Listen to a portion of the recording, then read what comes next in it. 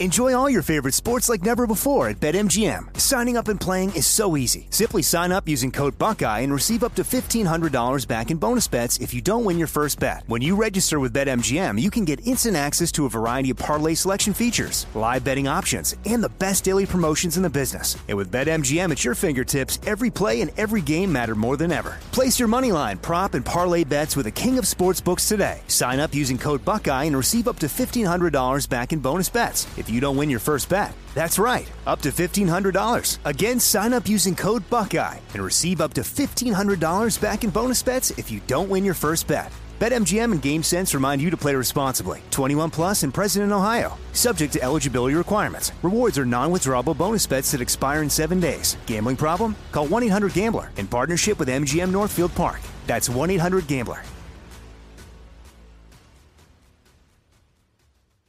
This is your moment, your time to shine, your comeback.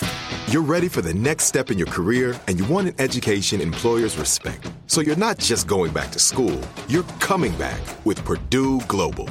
Backed by Purdue University, one of the nation's most respected public universities, Purdue Global is built for people who bring their life experience into the online classroom. Purdue Global, Purdue's online university for working adults. Start your comeback today at purdueglobal.edu.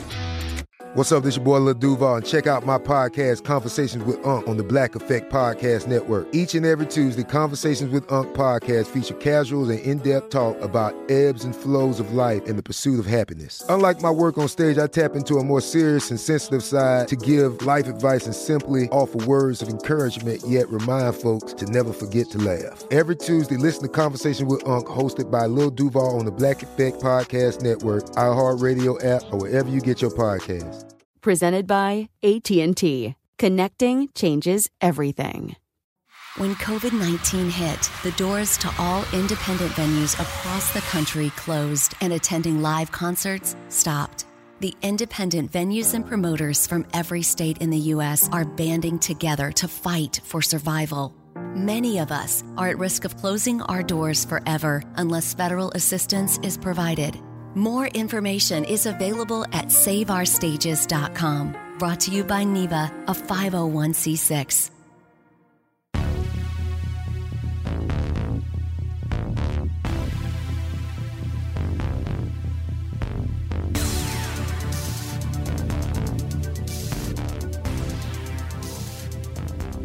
You're listening to 100 Words or Less with Ray Harkins. Hello all, how are you doing today? Whenever you're listening to this, maybe it's like late at night, early in the morning, before your kids wake up, or maybe on the way to work or something like that. I'm glad. I've been getting a lot of feedback recently, as far as whether it's like listening to more podcasts during the pandemic and lockdowns and everything like that, or whether it's just the sheer act of creating a one-sided relationship with, a host of a podcast or, a band or whatever it is that you have this connective tissue with. I really like when people reach out to kind of pull those things together. It makes me happy because I'm glad that this podcast, brings you some peace of mind, some knowledge, whatever it is bringing you. I'm really thankful for that. So the guest this week, because we're talking about independent music, right? This is a big one for me. Russ Rankin from Good Riddance, who, if you don't know who Good Riddance are, clearly you have been living under a rock. Probably one of the, more important bands from the pop punk, hardcore, whatever you want to call them, melodic hardcore. I think that's the most appropriate description. Band that has seeped through so many different areas of the independent music scene. And Russ is a great guy. And I know him on a personal level. Him and I have done a lot of work when I was working over at PETA, because he is a very staunch animal rights advocate. And we did, our fair share of campaigns and other cool things together. And we actually talk about this in the interview. He always strikes me as a very serious dude, even though, every time I've hung out with him, it's been nothing but, pleasantries. But we had a great conversation. And Russ is an incredibly thoughtful dude and outspoken, and everything that you would imagine him to be, he is. And Good Riddance is such an important band, to so many of us. I definitely remember, when I first started getting into all the Fat Record stuff, and then listening to Good Riddance and kind of being like, they're a little bit different. They're not only sonically, but just, the messages that they were putting out there. So we get into all of that. So you can always email the show, 100wordspodcast@gmail.com. I always appreciate the reach out. I've been a little lagging for no other reason other than just time. And, sometimes when I respond to these, it's like over the weekend. And, I've just been really unplugging on the weekends, doing everything I can to, take care of my mental health and, just be present in the times with my family and everything else. So, yeah, but I promise I will get back to you. So 100wordspodcast@gmail.com. The best way that you can support this show, two things. One, tell your friends, because that is the best way that this show gets in other people's ear holes.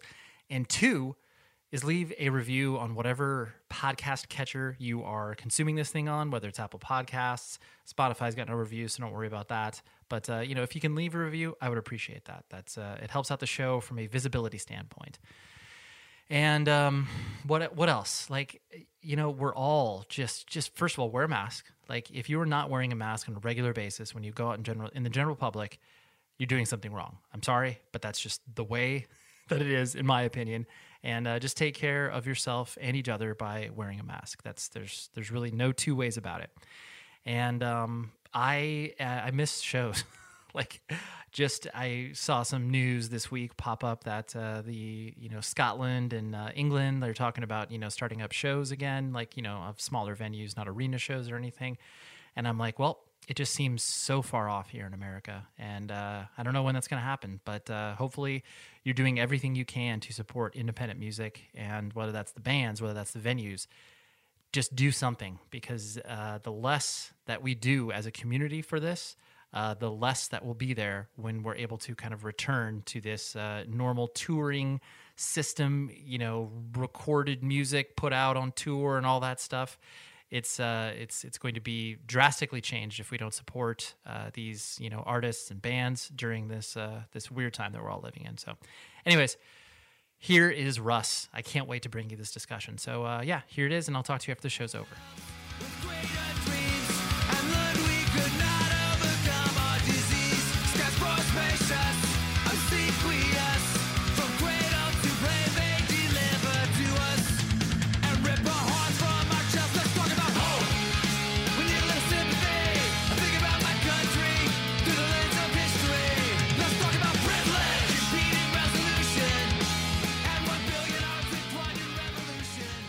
I'm 39 years old, so I was in the complete sweet spot for all of the, what I like to call the epiphat bands, everything that obviously you guys were very much a part of.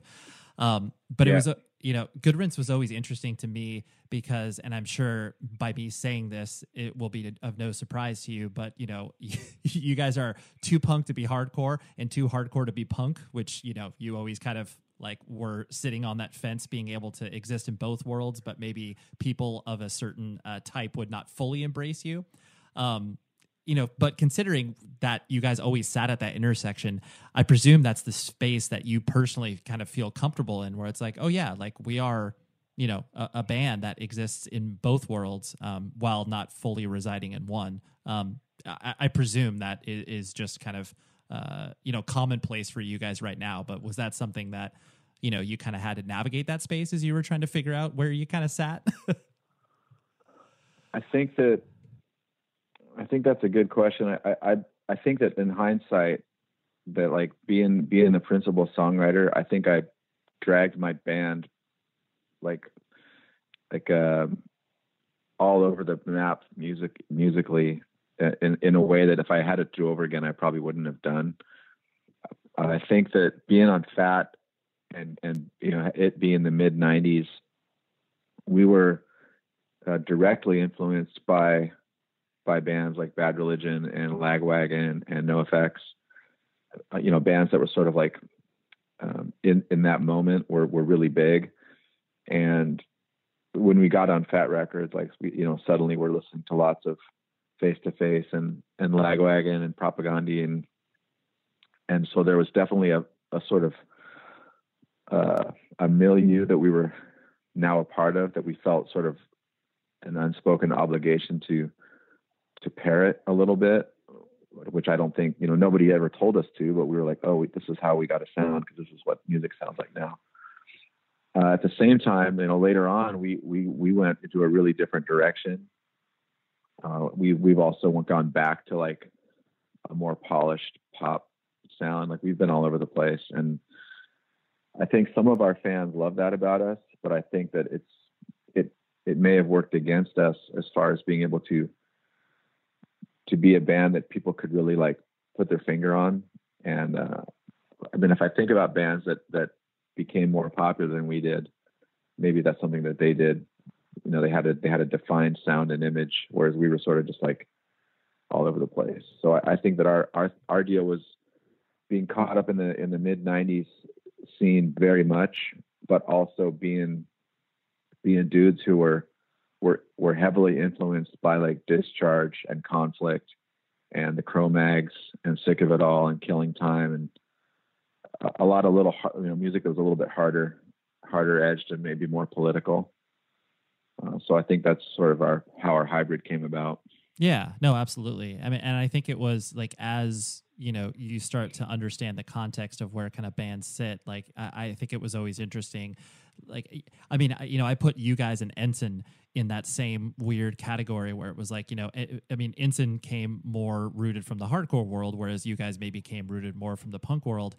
But then you both were kind of intersecting when obviously Ensign goes to Nitro because they, want to appeal to a more quote unquote punk crowd. And like those crowds, in the 90s, like were a little bit more divided from that perspective. And so I just always found it, a really interesting collision. I mean, not only because you guys played a lot of shows together, but that both bands were kind of doing, that sort of audience engagement, but to different levels and different levels of success from a quote unquote music business perspective. But yeah, I found that your guys' both of your paths to be very interesting from that perspective. Being a fan of both the bands, it was funny to kind of watch that, kind of like, oh yeah, it's like the punk kids are maybe kind of liking Ensign, and the hardcore kids are quote unquote allowed to like good Riddance or whatever. I think that our experience would dictate that the quote unquote punk crowds were a little more forgiving of some of the mixed bills. We always tried to book shows with bands that didn't sound just like us. Like we played a lot with Sick of It All. We played some shows we played a ton of shows with Ensign, like you said. We played with Buried Alive. We played with Snapcase. So we liked playing those kind of bills. We liked trying to see if we could be exposed to some different people. And then also, maybe our fans would be able to check out a band like Snapcase, who on their own they may not have listened to or been exposed to. Totally. And we had varied results, but I think overall it was something we enjoyed doing. And we met a lot of really cool people on the way. Mm-hmm. Like some really great people. Of course. Yeah. You forge these lifelong relationships where, some bands, like you said, that are more kind of, tried and true to whatever their sound is and the lane that they stick in, might not have had the opportunity to do that just because, for a myriad of reasons. But yeah, I always thought that, you guys were unique from that perspective because, not only did you exist in this one world, but then, the fact that it's like, oh yeah, not only are we singing about politics, but, you yourself are, straight edge and vegan and like have all these other things that, other bands didn't, really have from that perspective. But we'll jump a little bit more into that later, but, kind of looking at you as a person, I know you were born and raised in the Santa Cruz area, and clearly, the Good Riddance could not fly the Santa Cruz flag a little bit more high. But, what was your family structure like growing up? Like mom and dad in the house? Do you have brothers and sisters and that sort of stuff? I had mom and dad and a brother that's 2 years younger than me. So it was just kind of a basic, maybe upper middle class thing. I mean, I remember just being,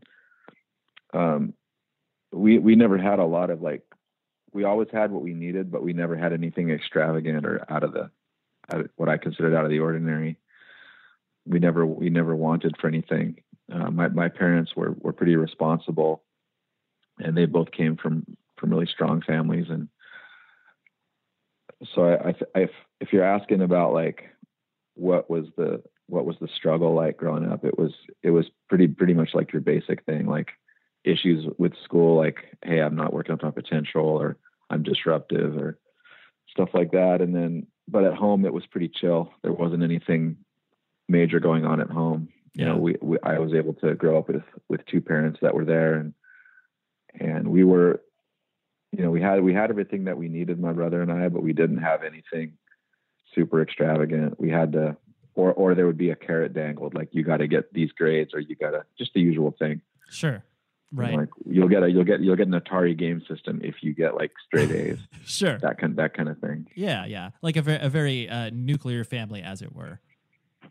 Yeah. Yeah. Yeah. And, you know, you being kind of the first on the scene, was there any sort of dynamic between you and your brother in regards to, you know, him being the baby of the family and him getting away with more stuff? Or was it? Yeah. Okay. Oh, yeah. Totally. Got it. Yeah. Yeah. And I'm going to presume too, that, you know, you kind of going down the path that you did in regards to, you know, the subculture that we're both involved in, you know, did your parents kind of like, understand what you were trying to accomplish, or were they just kind of bewildered by, you know, you being the person that you are, and, you know, the bands that you started and stuff like that, just being like, what the hell is Russ doing?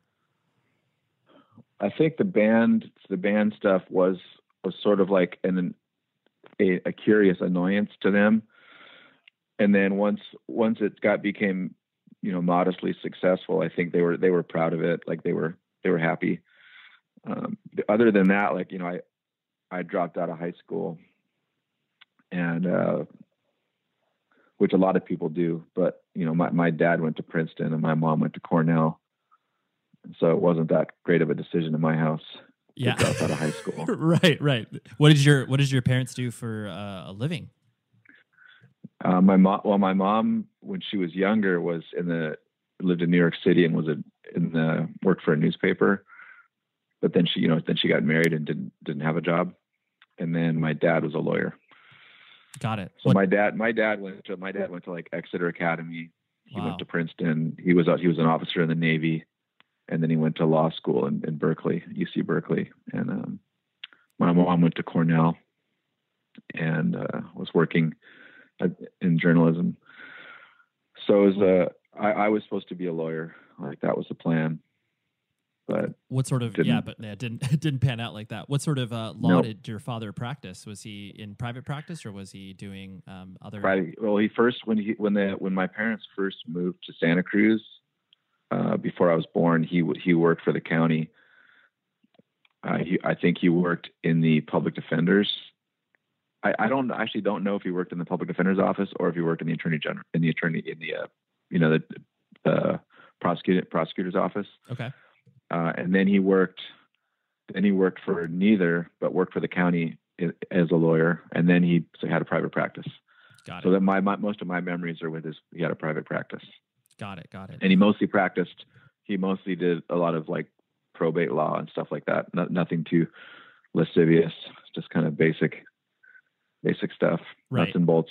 Right. Yeah. Spots and dots, whatever they call it. Yeah. I mean, most people would look at that sort of, upbringing in regards to the trajectory of, your household from a parent perspective, that it may have been strict because, you know, anytime you have the, the military background, sometimes it's, enacted from the disciplining of the child and stuff like that. But it sounds like your father was, not, I guess, falling into that archetype. No, yeah, he wasn't a military guy. Like he was an officer in the Navy, but it was more so like that was just what you did back then. And it wasn't, he wasn't like a gung ho military guy. Got it. He served and then he got out right before Vietnam. He tells a story where he was a officer on a submarine off the coast of Japan, and they had a bunch of dudes from the CIA on his submarine that wouldn't talk to anybody, and no one was allowed to talk to them, and they weren't allowed to know what they were doing. And they just had to keep sailing. They had to keep going up to close to the coast of Japan and then back out to sea and then back to the coast of Japan for about a month. He always tells that story. That's amazing. Yeah. Yeah. But no, he has no idea what they were doing, but it was obviously something weird. Yeah, right. Yeah. So something covert, as they say. Yeah. And so, like you mentioned, when you dropped out of high school, did you drop out of high school like junior or senior year, or Junior? Okay. So what kind of, and like you said, there wasn't much, I guess, application from a schooling perspective towards you. But what kind of kid did you find yourself being as you started to, develop an identity? Were, you kind of that sort of rebellious punk rock nature was already kind of like hardwired in you? Or were you a sports dude? I mean, I know hockey has obviously been a part of your life for quite some time, but, how were you, I guess, identifying from, a high school perspective? Like freshman and sophomore year, I was just a regular dude. Like I was a surfer. I skateboarded a little bit and smoked a lot of pot and kind of listened to reggae and whatever was on the radio.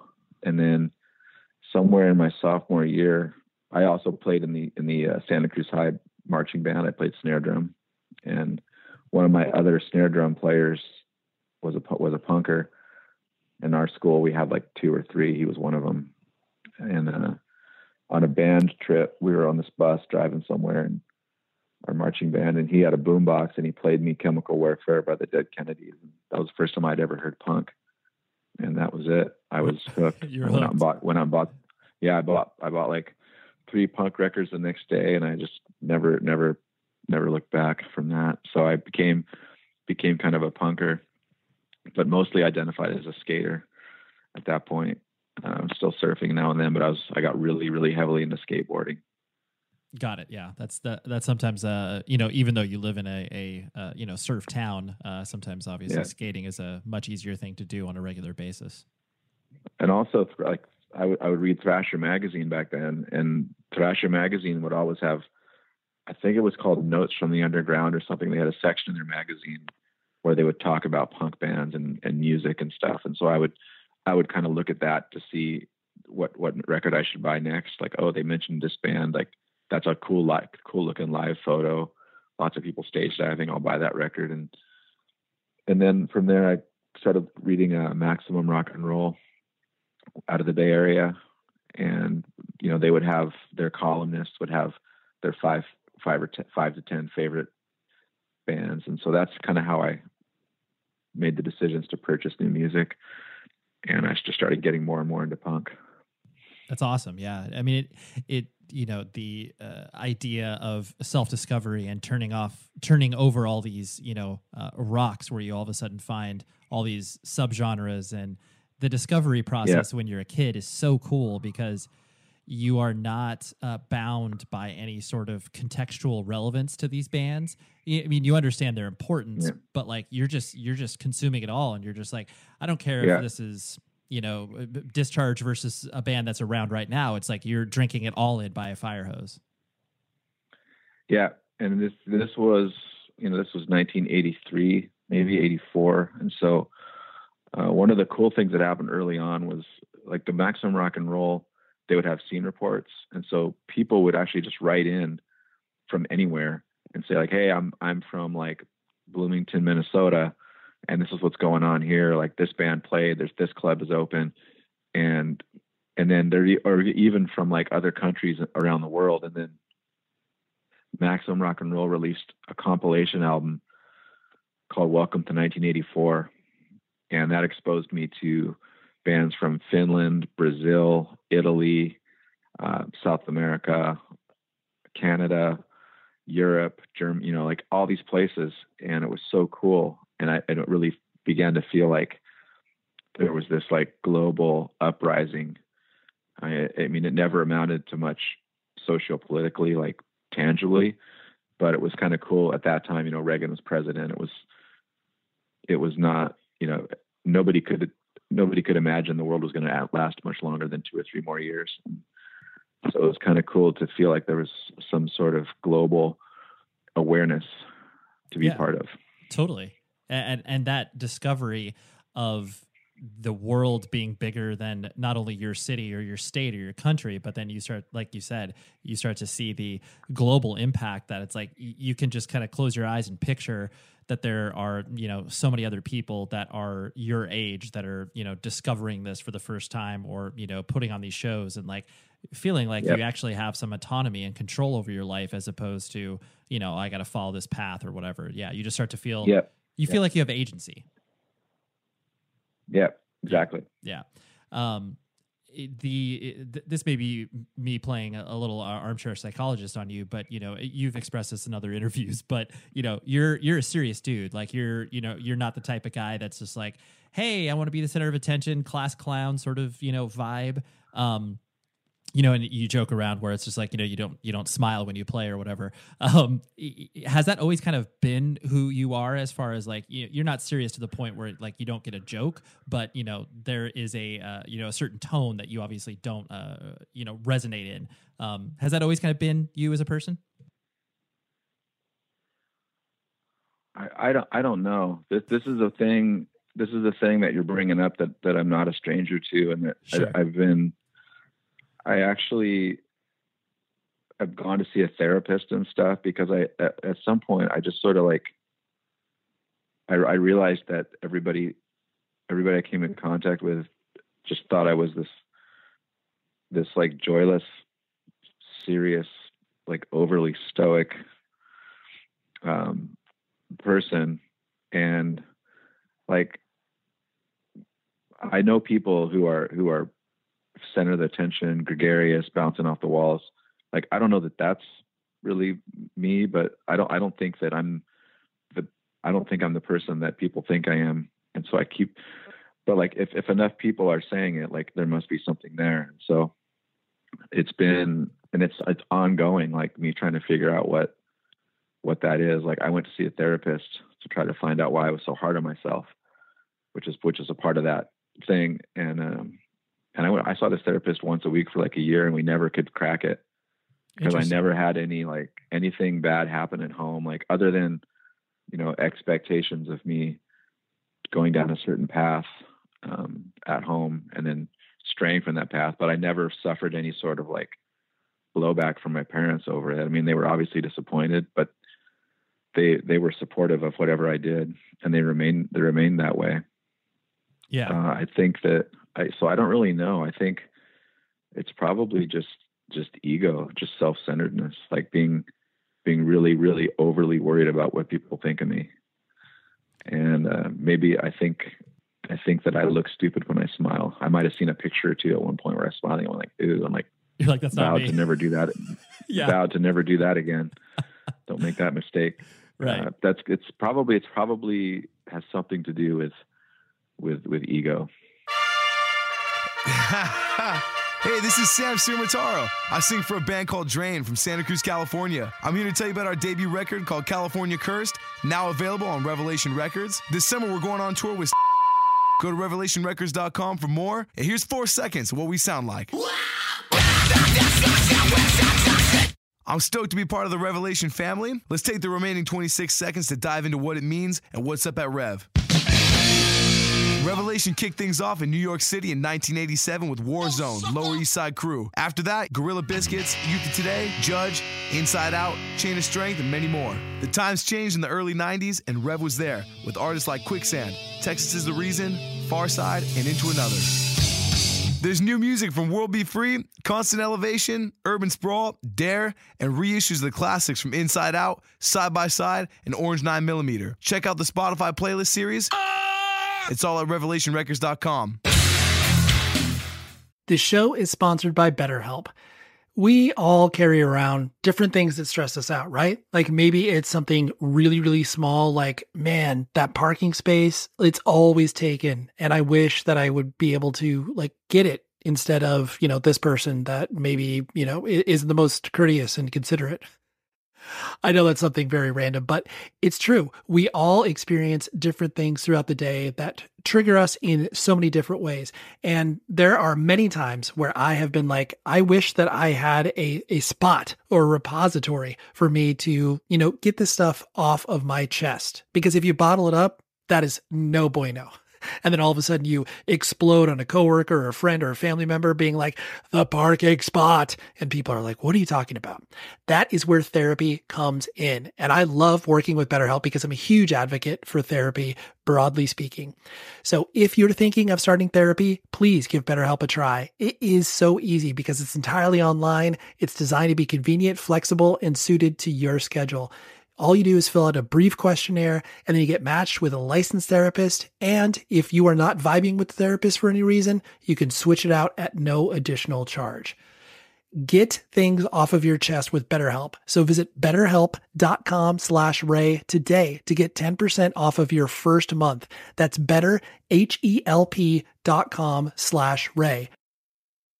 Enjoy all your favorite sports like never before at BetMGM. Signing up and playing is so easy. Simply sign up using code Buckeye and receive up to $1,500 back in bonus bets if you don't win your first bet. When you register with BetMGM, you can get instant access to a variety of parlay selection features, live betting options, and the best daily promotions in the business. And with BetMGM at your fingertips, every play and every game matter more than ever. Place your moneyline, prop, and parlay bets with the king of sportsbooks today. Sign up using code Buckeye and receive up to $1,500 back in bonus bets if you don't win your first bet. That's right, up to $1,500. Again, sign up using code Buckeye and receive up to $1,500 back in bonus bets if you don't win your first bet. BetMGM and GameSense remind you to play responsibly. 21 plus and present in Ohio. Subject to eligibility requirements. Rewards are non-withdrawable bonus bets that expire in 7 days. Gambling problem? Call 1-800-GAMBLER in partnership with MGM Northfield Park. That's 1-800-GAMBLER.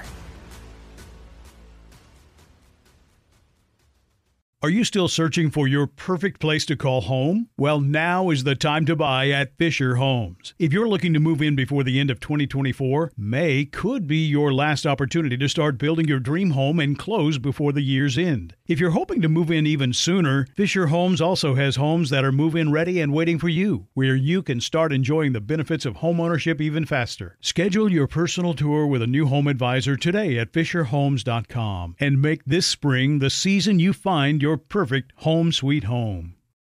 Is Good Riddance ostensibly your first band? Like, I know that sounds weird to say, but did you play at any other kind of iterations before Good Riddance began?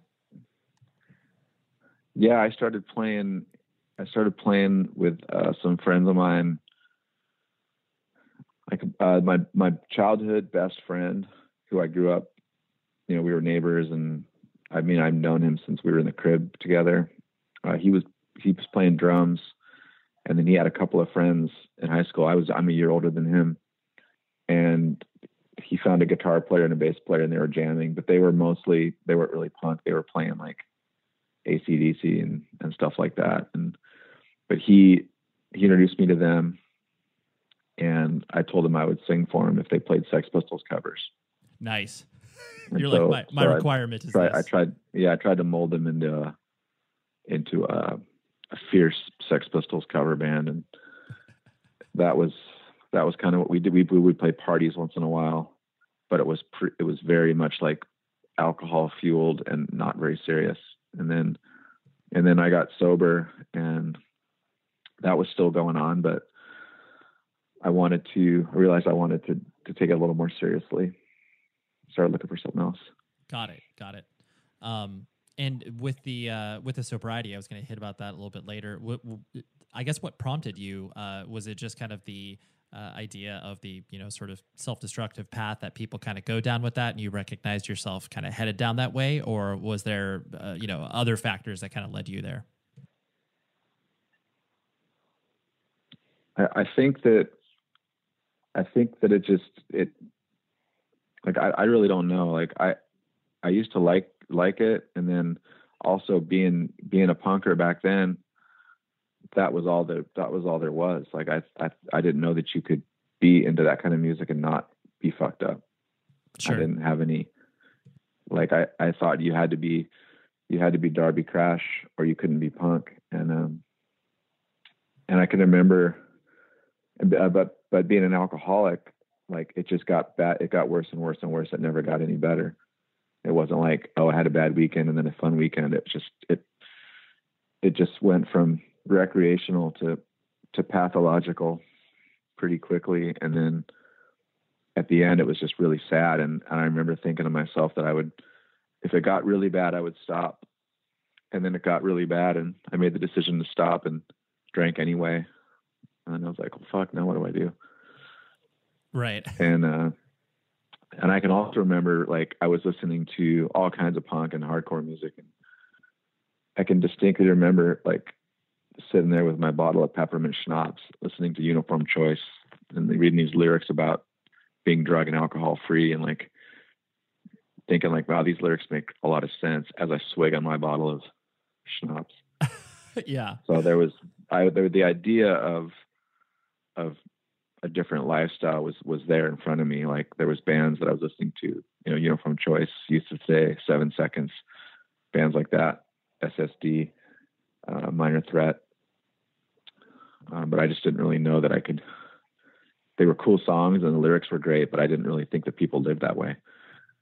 Right. No, that's a really important point, because I think until you recognize that there is a proverbial path forward with that, practice of, self-discipline or whatever you want to call it. You feel like, that they're maybe writing these songs in the context of just like, try to be a point of inspiration, as opposed to like, oh, they actually live their life like that. Because, like you said, you've got no context for it. You're just like, these are songs and cool lyrics, but it's not rooted in reality. Yeah. Yeah. And so I guess a simple answer to the question that I originally asked you, like Good Riddance is kind of like your first more quote unquote serious band where you obviously got out there, which is funny to think about, because usually you have to play in like, 5 or 6 terrible bands before, and play local shows on the weekends and stuff like that before you can kind of, get to something a little bit more serious. Yeah, it was just that, like the band that I was telling you about, like that eventually morphed into Good Riddance, being that like that drummer was the guy that played on our first album on Fat, played on Forgotten Country. But it was more so like just cycling through members. And then once our guitar player, Luke, joined in 1990, and he was at that point, he was a sober guy, and he was super driven and serious about playing music and writing original songs and playing out of town. So he and I were like-minded. And once we were together in a band, it was, we began to take it really seriously. So we had that drummer, but we cycled through, a second guitar player, several of them, a couple of bass players, until we found the right mix. And then we spent about 2 or 3 years just working our asses off. We played everywhere we could. We recorded all our new songs that we could. We sent demos everywhere. So we were kind of in the right place at the right time, and we're very busy when Fat Records was just starting out. So yeah, it's fortunate. And was the, I guess, like, like you said, with the fact that, you dropped out of high school and like you, I presume the idea of being like, oh, I'm going to be in a full-time punk band, like that doesn't, that didn't make sense. Like that was not something that you could like, connect to being, a sustainable piece of living or anything like that. So was it one of those things that, as you started to, as Good Riddance started to be, busy and stuff like that, was it still just like, oh yeah, like, I'm going to work at a bagel shop and just tour, and then when I come home, I'll, work and stuff like that. Yeah. That was yeah. It was like having 2 jobs full time and only getting paid for one. I mean, we toured up to Seattle and back, and we toured out to Houston, Texas and back on just a demo tape, tours that like Luke and I basically financed out of pocket, and we lost money just to get out and try before we were on Fat. And I remember when our first album came out on Fat, and we went to Europe for the first time, and had suddenly all these, tours start stacking up and all these opportunities. And we all looked at each other and we were like, we're going to have to quit our jobs. And we were terrified. Yeah. Because we didn't know what would happen. I'm excited to tell you about a new release from a band called Avatar, coming out on E1 on August 7th. The record is called Hunter Gatherer. So you can, go quickly pre-save that on any, streaming platform of your choice. But the band got keyed into me, and I watched a video. I streamed their music. It was one of those things where I had never heard of them before, frankly. And after kind of getting to know them a little bit, I was like, these dudes are going for it. Like, it's very theatrical. It's heavy. It's got a lot of stuff going on, but I mean that in a good way. Like, let me just sample a little bit of the music for you, and you can kind of, get a feel for it. So here it is. The song is called Silence in the Age of Apes. It's off this upcoming record of theirs. So check it out, and I'll come right back.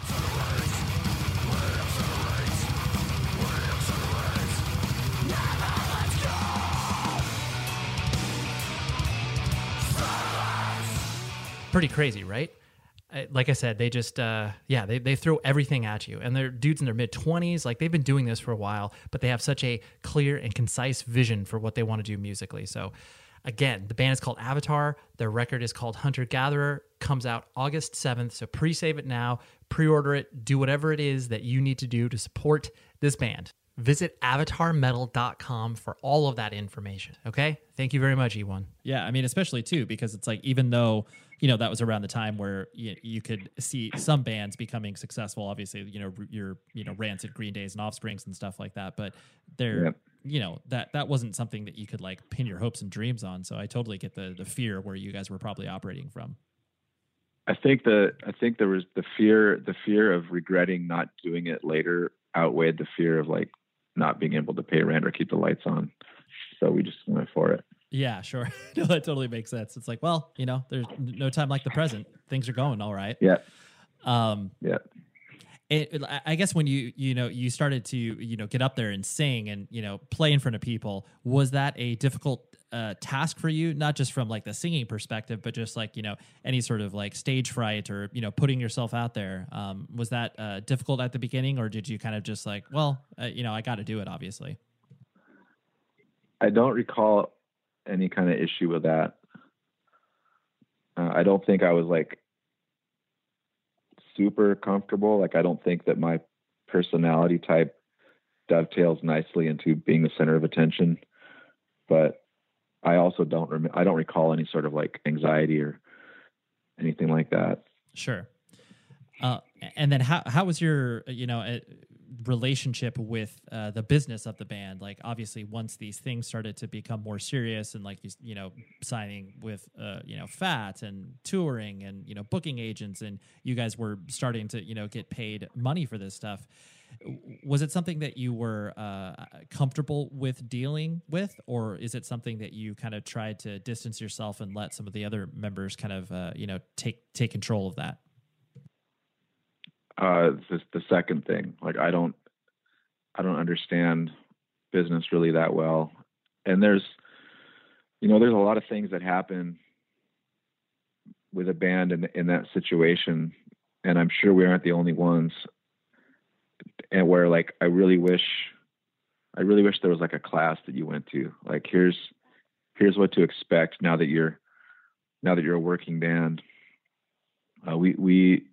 We made a lot of mistakes just out of ignorance, and just had to kind of learn a lot of things the hard way. And so, but eventually it works out, and there's enough people that have done it longer or at a higher level that we could sort of reach out to, who were resources for us, who would be like, oh, this, like, yeah, that happened to us. Like, here's what we did. Currently, and for a while, like even before our break, and then since 2012 when we started playing again, Luke, our guitar player, sort of manages the money and the bank account and the LLC and all that stuff. And then Chuck, our bass player, handles all of our booking agents and being liaison with them.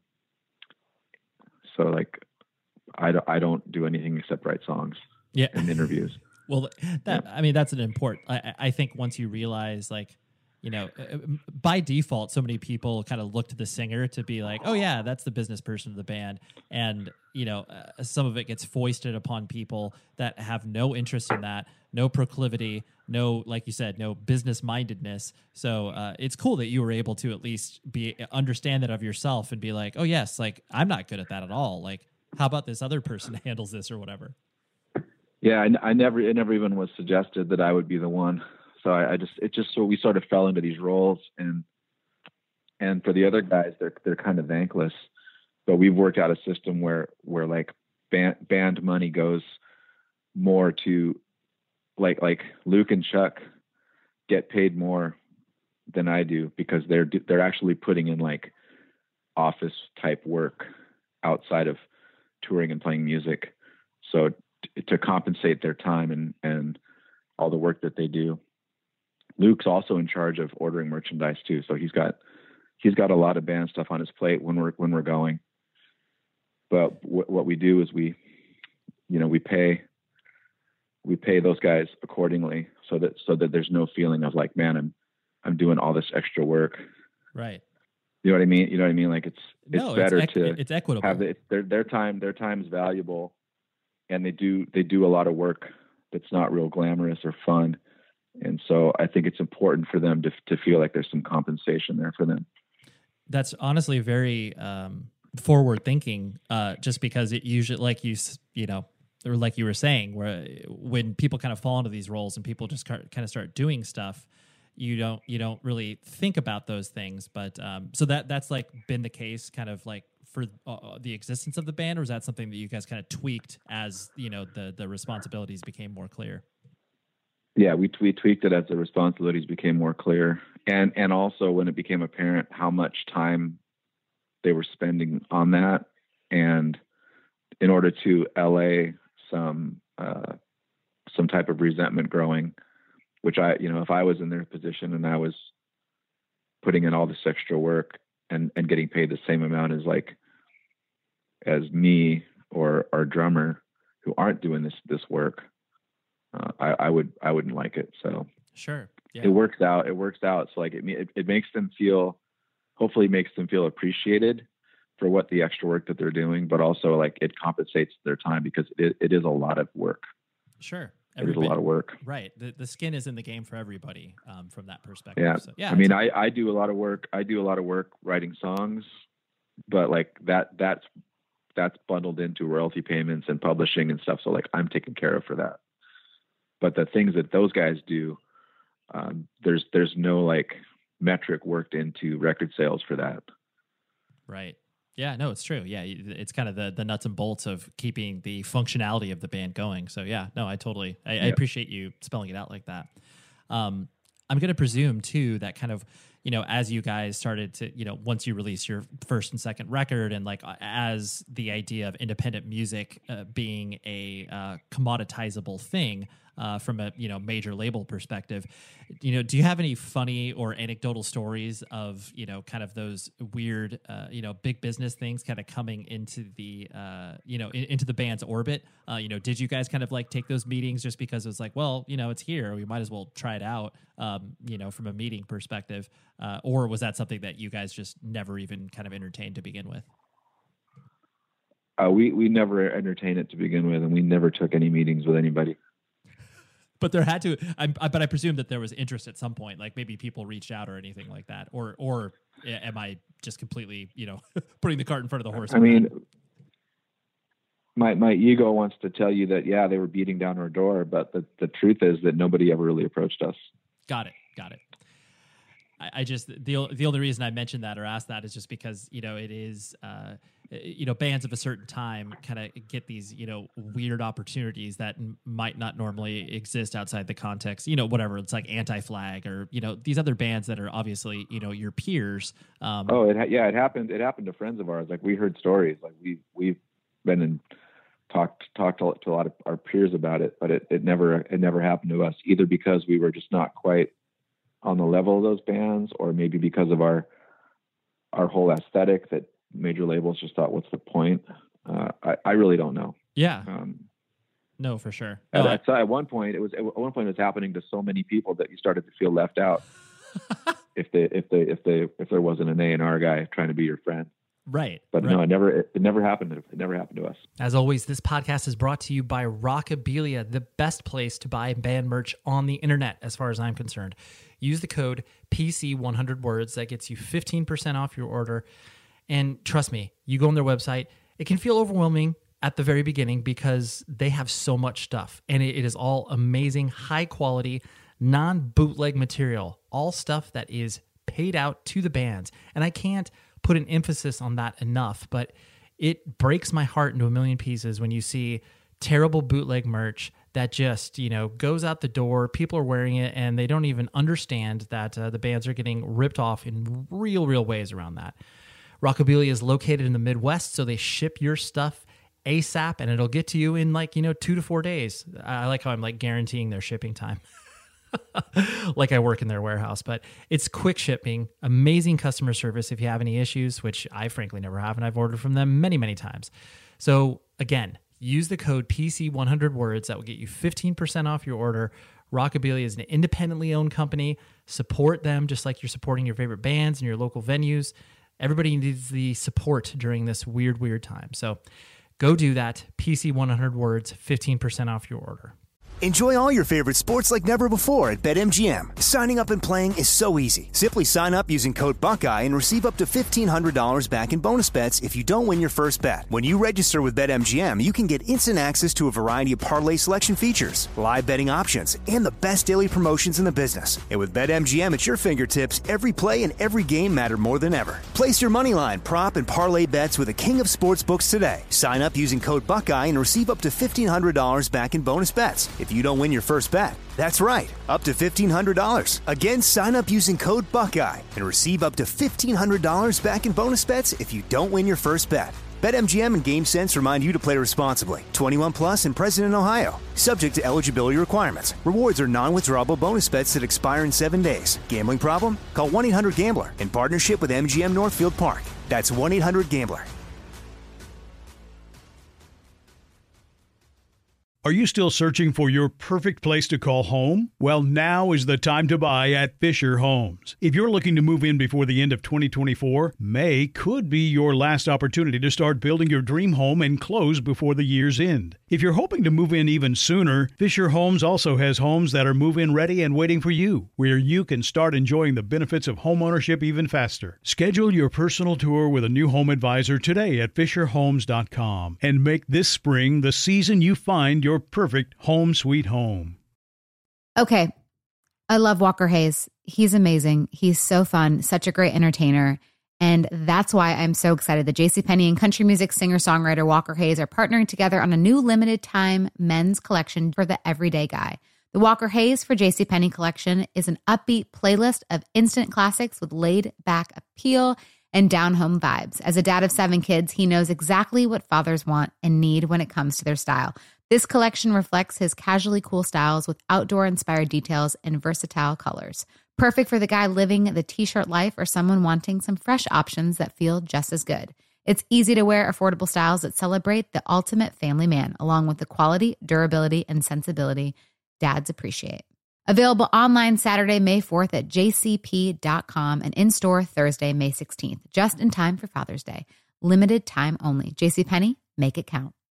Yeah, that's interesting. And I do think you probably kind of hit the nail on the head where maybe, people didn't know what to do, again, with kind of like where to fit you guys in. Not only were you, this sort of band sonically, but then it's like, well, they're also, really politically outspoken, and, we can't market that to, whatever your typical Midwestern person that might like strung out or something like that.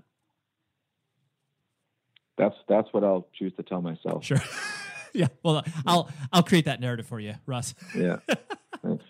You're welcome. And, as you started to kind of, see the band towards the end of its original tenure in regards to, touring kind of, becoming less and less because, when you guys were obviously hitting it hard, you were playing 200 plus shows a year. And most people obviously would look at you being like, oh yeah, that's Russ from Good Riddance. And like, you kind of get tied up into that. was it, I guess, was it difficult for you to kind of, transition sort of out of the touring life into more, and I'm using air quotes here, like real life, or was that something that you were, I guess suited for, or, made out to be, that this wasn't some traumatic thing for you? It was somewhere in the middle. I think that we'd made the decision to stop playing, based on a number of factors. It wasn't like we got in a fight and broke up. It was like looking at the musical landscape and what was happening with our most recent release and touring and seeing the writing on the wall kind of. And we'd played shows with bands who we had respected, who were older, who were sort of going through that, the Puppet Show and Spinal Tap thing. And we didn't want to, we definitely did not want to be that band. And so we thought we could walk away with some grace and dignity on our own terms and be like, well, that we got to do a really cool thing, and it was an awesome ride, and moving on to the next thing. Plus, guys in my band were at that point married and starting families, and we had all, most of us had day jobs by then because we weren't able to tour as much, because one guy in the band had decided to go back to school in the early 2000s, which put a big dent in our touring schedule. Anyway, so it was kind of like, by the time we were done in 2007, I was relieved and happy to move on to something else. And I was playing in another band at that time too. Sure. Who, we were modestly busy, and it was kind of a cool, interesting experience to be able to do that with a different group of people. And it was also, I think, valuable for me to gain that perspective, because I think that you make a good point when you're like, hey, that's so-and-so from that band, like becoming identified with that, and pinning all of my my sense of self on something that I can't control is kind of a dangerous proposition in hindsight. Like, good show, like I'm awesome. Bad show, I'm the worst person in the world. Vanessa used to send me reviews of our band, of our albums, and I had to just stop reading them after a while, because there would be like 50 good ones and then one bad one, and it would ruin my week. Sure. And so like going on that roller coaster ride where like I'm pinning my complete sense of self onto this mechanism of which I am only one part of, like I can't control it, was becoming taxing. And I didn't see it at the time, but I think the break gave me some perspective to be like, oh yeah, like it's just a band, like thousands of others. And we were not the biggest band in the world. We were not the smallest band in the world. We just were. And what a cool opportunity it was, and how grateful to have had that opportunity and that experience. So I think the break helped me to sort of make Good Riddance right-sized for me. Yeah. Which was really valuable. Totally. Yeah. No, it gave you perspective, because I think that, when you're on the proverbial hamster wheel of, put out a record, tour for 18 months, write a new record for 2, like you're just in the middle of it, and you have no way of actually having a healthy relationship with your artistic output in your band. And so that it's cool that you were able to kind of see all that in motion as you were, distancing yourself from obviously being on the road and stuff like that. Yeah, it was really good. It was a good experience. And it's really informed like Good Riddance post 2012. So like you get 4 dudes that are a little bit older and wiser and have all had this sort of same experience to have the band be right sized in the 5 years we didn't play. And so you get 4 guys that are just super grateful for any opportunity to play and travel and no longer caught up in the day to day. Like, it's crazy the things that I would think about, and like the imagined competition with my peers, the obsession about like how many people came to this show versus the same venue last time, or like how many people came to this other band's show last week compared to our show. Like, getting caught up in that is just a nightmare. So I'm grateful that we don't have that anymore. Yeah. Well, now it actually gets to be like, probably how it was obviously at the very beginning, where you're just like, hey, oh wow, we get to play some shows. Like, cool. That's awesome. Yeah.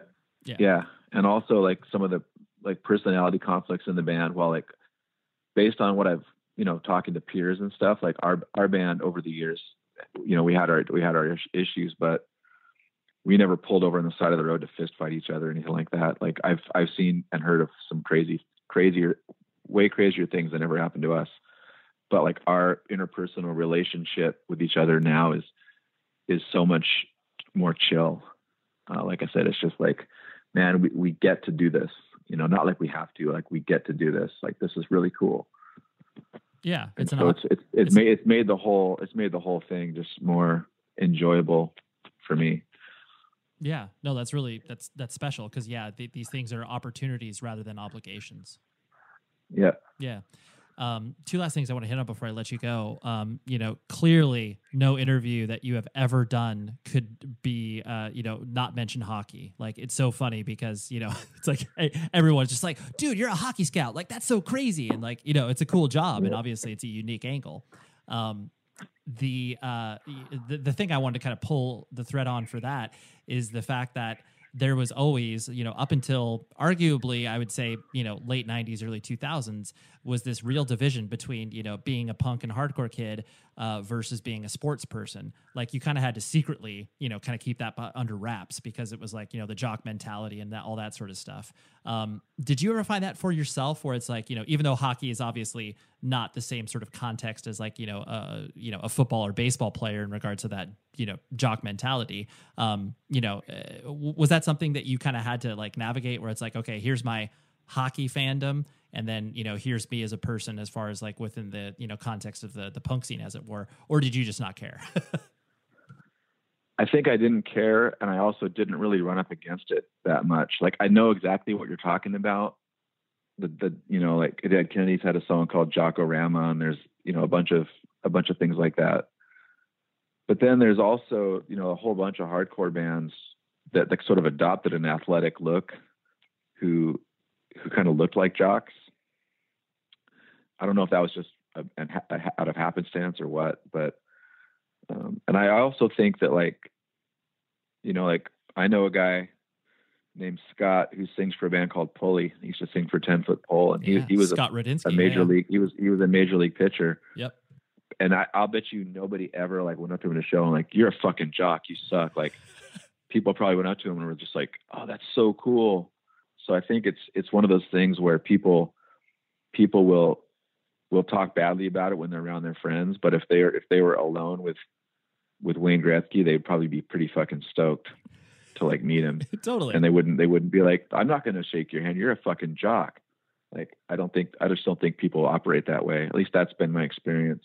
And I also think that one of the things that appealed to me about hockey was it's a lot like punk rock. Like, and granted, like I don't live in Canada, so I didn't grow up with it, but like it's underground and it's kind of like on the fringe, and it's not for everybody. Like, it's really fast, it's really violent, and it's really colorful, just like punk rock is. And so I always thought it had a perfect place, in that sort of milieu. But again, if you talk to people in Canada, a lot of times, like the football player jocks that I dealt with in high school, like in Canada in high school, you dealt with hockey playing jocks, I think. So, right. I'm sure, like, cause I'm engaged, the woman I live with, she's Canadian, and she's like, yeah, in high school, like all the guys that I couldn't stand were hockey players. So I get it to an extent. I get it. But I also think that most of the time it hasn't been a problem. Like, and whenever we've toured Canada, the punkest dude at the show is still willing to talk hockey with me and knows everything about everything. That's awesome. Yeah. So like they'll come to the show, like they're punkers and they're cool and all that. But like if you ask them about like hockey, they'll talk hockey with they'll talk hockey with me. They all do. Right.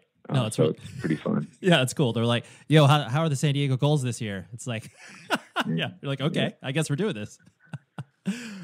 They kind of look around and make sure their cover's not going to get blown. But like, I mean, people that love hockey, they love it. And in Canada, for Canadians, a lot of times it's like, it brings up like, Saturday nights watching TV with their grandpa. It brings up a lot of good things that people don't want to let go of. Yeah. And so I think it's culturally, it's kind of like a landmark that everybody can sort of point out and speak to. But Right. I love the game. I love everything about it. And I don't really care if it's not cool. Yeah. Oh, no, I agree. I mean, yeah, you've always, been very vocal about that. But like I said, I was just, curious of your experience with that. But it's cool that you obviously haven't had to, any of those negative experiences where people, have come at you just like, dude, why do you like sports so much? It's just like, what are you talking about, dude? So it's cool. The last thing I want to hit on was the, kind of what we were talking about, a little towards the beginning where, clearly Good Riddance has always been a, political band, and you've always expressed your, veganism and, being straight edge, and you've been it for a very, very long time. And you've observed all of the, ebbs and flows in both, the straight edge movement and obviously, the animal rights movement. Do you, considering it's so important to you, both things, veganism and straight edge, do you kind of reflect on the changes that you have seen sort of incrementally, or is it something you try to view, holistically, where it's like, oh man, when I first, became vegetarian and vegan, some 30 years ago, this is where it was. I guess, how does it kind of like sit in your brain, or do you just kind of try to focus on, what you are doing as an individual? I think what you're asking is it, do I think more in the macro, or do I think about like just myself and how it manifests in my life? Yeah. Is that what you're asking? That you said it in a much better way than I did. So thank you, Russ.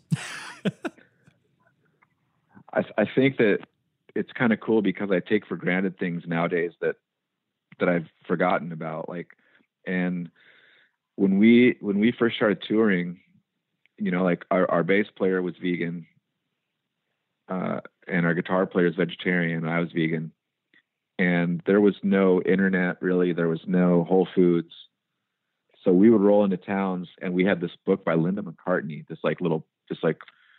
really sketchy, like vegetarian guide to North America that Linda McCartney had put out, I think.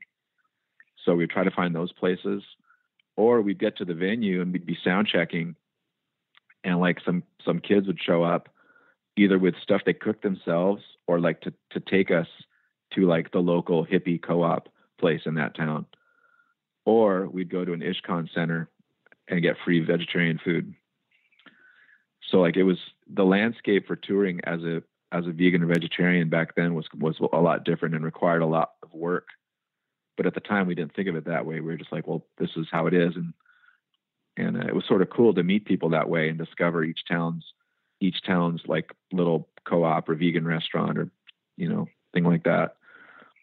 Also, Starbucks didn't have soy milk, and now Starbucks has soy, almond, coconut, whatever you want. And now you can go to every town, and there's, if you wanted to, you could go to Carl's Jr. and get a vegan burger now. Yep. Not that I would do that, but like the fact that exists is pretty, in the macro, that's pretty cool. And there's Whole Foods, there's tons of health food restaurants, there's Happy Cow, there's tons of apps that'll show you exactly where to go. So it's way different. And that's why when I'm entertaining my Instagram trolls all day long, it's crazy when people are like, oh, it's so hard, I could never do that. It's like, dude, you don't even know how easy it is now. Right. You can't walk out your door without running into a place where you could get vegan food. So it definitely was a struggle, but it wasn't like, oh, poor me, this is hard. It was like, this is the decision that we've made for ourselves, and so let's do what we got to do. Yeah. So yeah, it's way easier now. Yeah. And it's not even like, back then it was sort of a weird fringe thing. Like you were weird if you're a vegetarian, let alone vegan back then. And now veganism is in the lexicon so much more. Like everybody knows somebody who's vegan or who's trying it or plant-based or something like that. And there's commercials on TV for like soy milk and almond milk. And I mean, it's like, it's madness. Yeah. Cool. No, for sure. Yeah. It is interesting to, watch these movements, kind of change and morph. And then, they're on one hand, you don't want to be cynical where it's just like, oh yeah, this is the only reason that it is this is because people can make money off it. But, if it is obviously creating the greater benefit for, everybody holistically, it's like, well, that's okay then. If you have to follow the money, then follow the money. And it's like, I would rather follow the money towards a sustainable future than, well, yeah. Like if I'm an investor and I'm an animal rights activist, like I'm all in for Beyond Meat. Cause like, hey, this is a thing that's going to be successful and is awesome and is making things better. And it'll make me money if I'm an investor. So like, yeah. Whereas most of the time when you're an investor, you're kind of like, you're holding your nose and you're buying stock in something that you're just sort of like, whatever, like it looks okay. Whereas like if you're an animal rights person, like now there's stocks that you can absolutely 100% get behind. Yeah. It's pretty impressive. Yeah, for sure. Not that the stock market matters, to most people, but like, I'm just saying like as an example of how different things are. Yep. Totally. Yeah. It's not like you could have, invested in raw tofu in the 80s with nutritional yeast. Although I would have loved, man, if you could have invested in nutritional yeast like 50 years ago, I'd be sitting pretty. Oh, absolutely, dude. Fake cheese before it was fake cheese. Yep. Well, I could go on with you for a while, but I'm not going to. We'll just start our own separate podcast for that. But thank you so much, Russ. I really appreciate you hanging out with me. So that was Russ. Thank you very much to Vanessa, his publicist, for helping set this up. And thank you to Russ because, he donated his time to this show. And I appreciate that immensely. So check out Good Riddance. Like if you have not listened to them in general, just do it because they not only are their newer records really good, but Forgotten Country and everything that is classic Good Riddance, it still holds up and is still potent. And I love the band so much. So next week we have a great discussion with Corey Kaufman from Gleamer. And if you are not hip to Gleamer, just do your research right now. Stream both of their LPs. They are a great shoegaze, atmospheric band, just so good. Like it's one of those records that especially their newest one that I can listen to like once it's over. I'm just like, well, I'll just listen to that whole thing again. So we had Corey, the brainchild behind Gleamer, and we talk because that's what we do in the podcast. So anyways, until then, please be safe, everybody. The show is sponsored by BetterHelp. Trust me in saying that no matter who you are, mental health challenges can affect you, and how you manage them can make all of the difference. That's why everyone should have access to mental health support that meets them where they are and helps them get through. BetterHelp provides online therapy on your schedule. It's flexible, simple to use, and more affordable than in-person therapy. Connect with a licensed therapist selected just for you. Learn more at betterhelp.com. That's betterhelp.com. Are you still searching for your perfect place to call home? Well, now is the time to buy at Fisher Homes. If you're looking to move in before the end of 2024, May could be your last opportunity to start building your dream home and close before the year's end. If you're hoping to move in even sooner, Fisher Homes also has homes that are move-in ready and waiting for you, where you can start enjoying the benefits of homeownership even faster. Schedule your personal tour with a new home advisor today at FisherHomes.com and make this spring the season you find your perfect home sweet home. I'm so excited to tell you JCPenney and country music singer-songwriter Walker Hayes are partnering together on a new limited-time men's collection for the everyday guy. What I love about Walker Hayes is his laid-back nature. He's a family man, and being a country megastar while also having 7 kids, you know he likes to keep his style cool and casual. This new collection is perfect for the guy living the t-shirt life or someone wanting some fresh options that feel just as good. It's easy to wear, affordable styles that celebrate the ultimate family man, along with the quality, durability, and sensibility dads appreciate. Available online Saturday, May 4th at jcp.com and in-store Thursday, May 16th, just in time for Father's Day. Limited time only. JCPenney, make it count.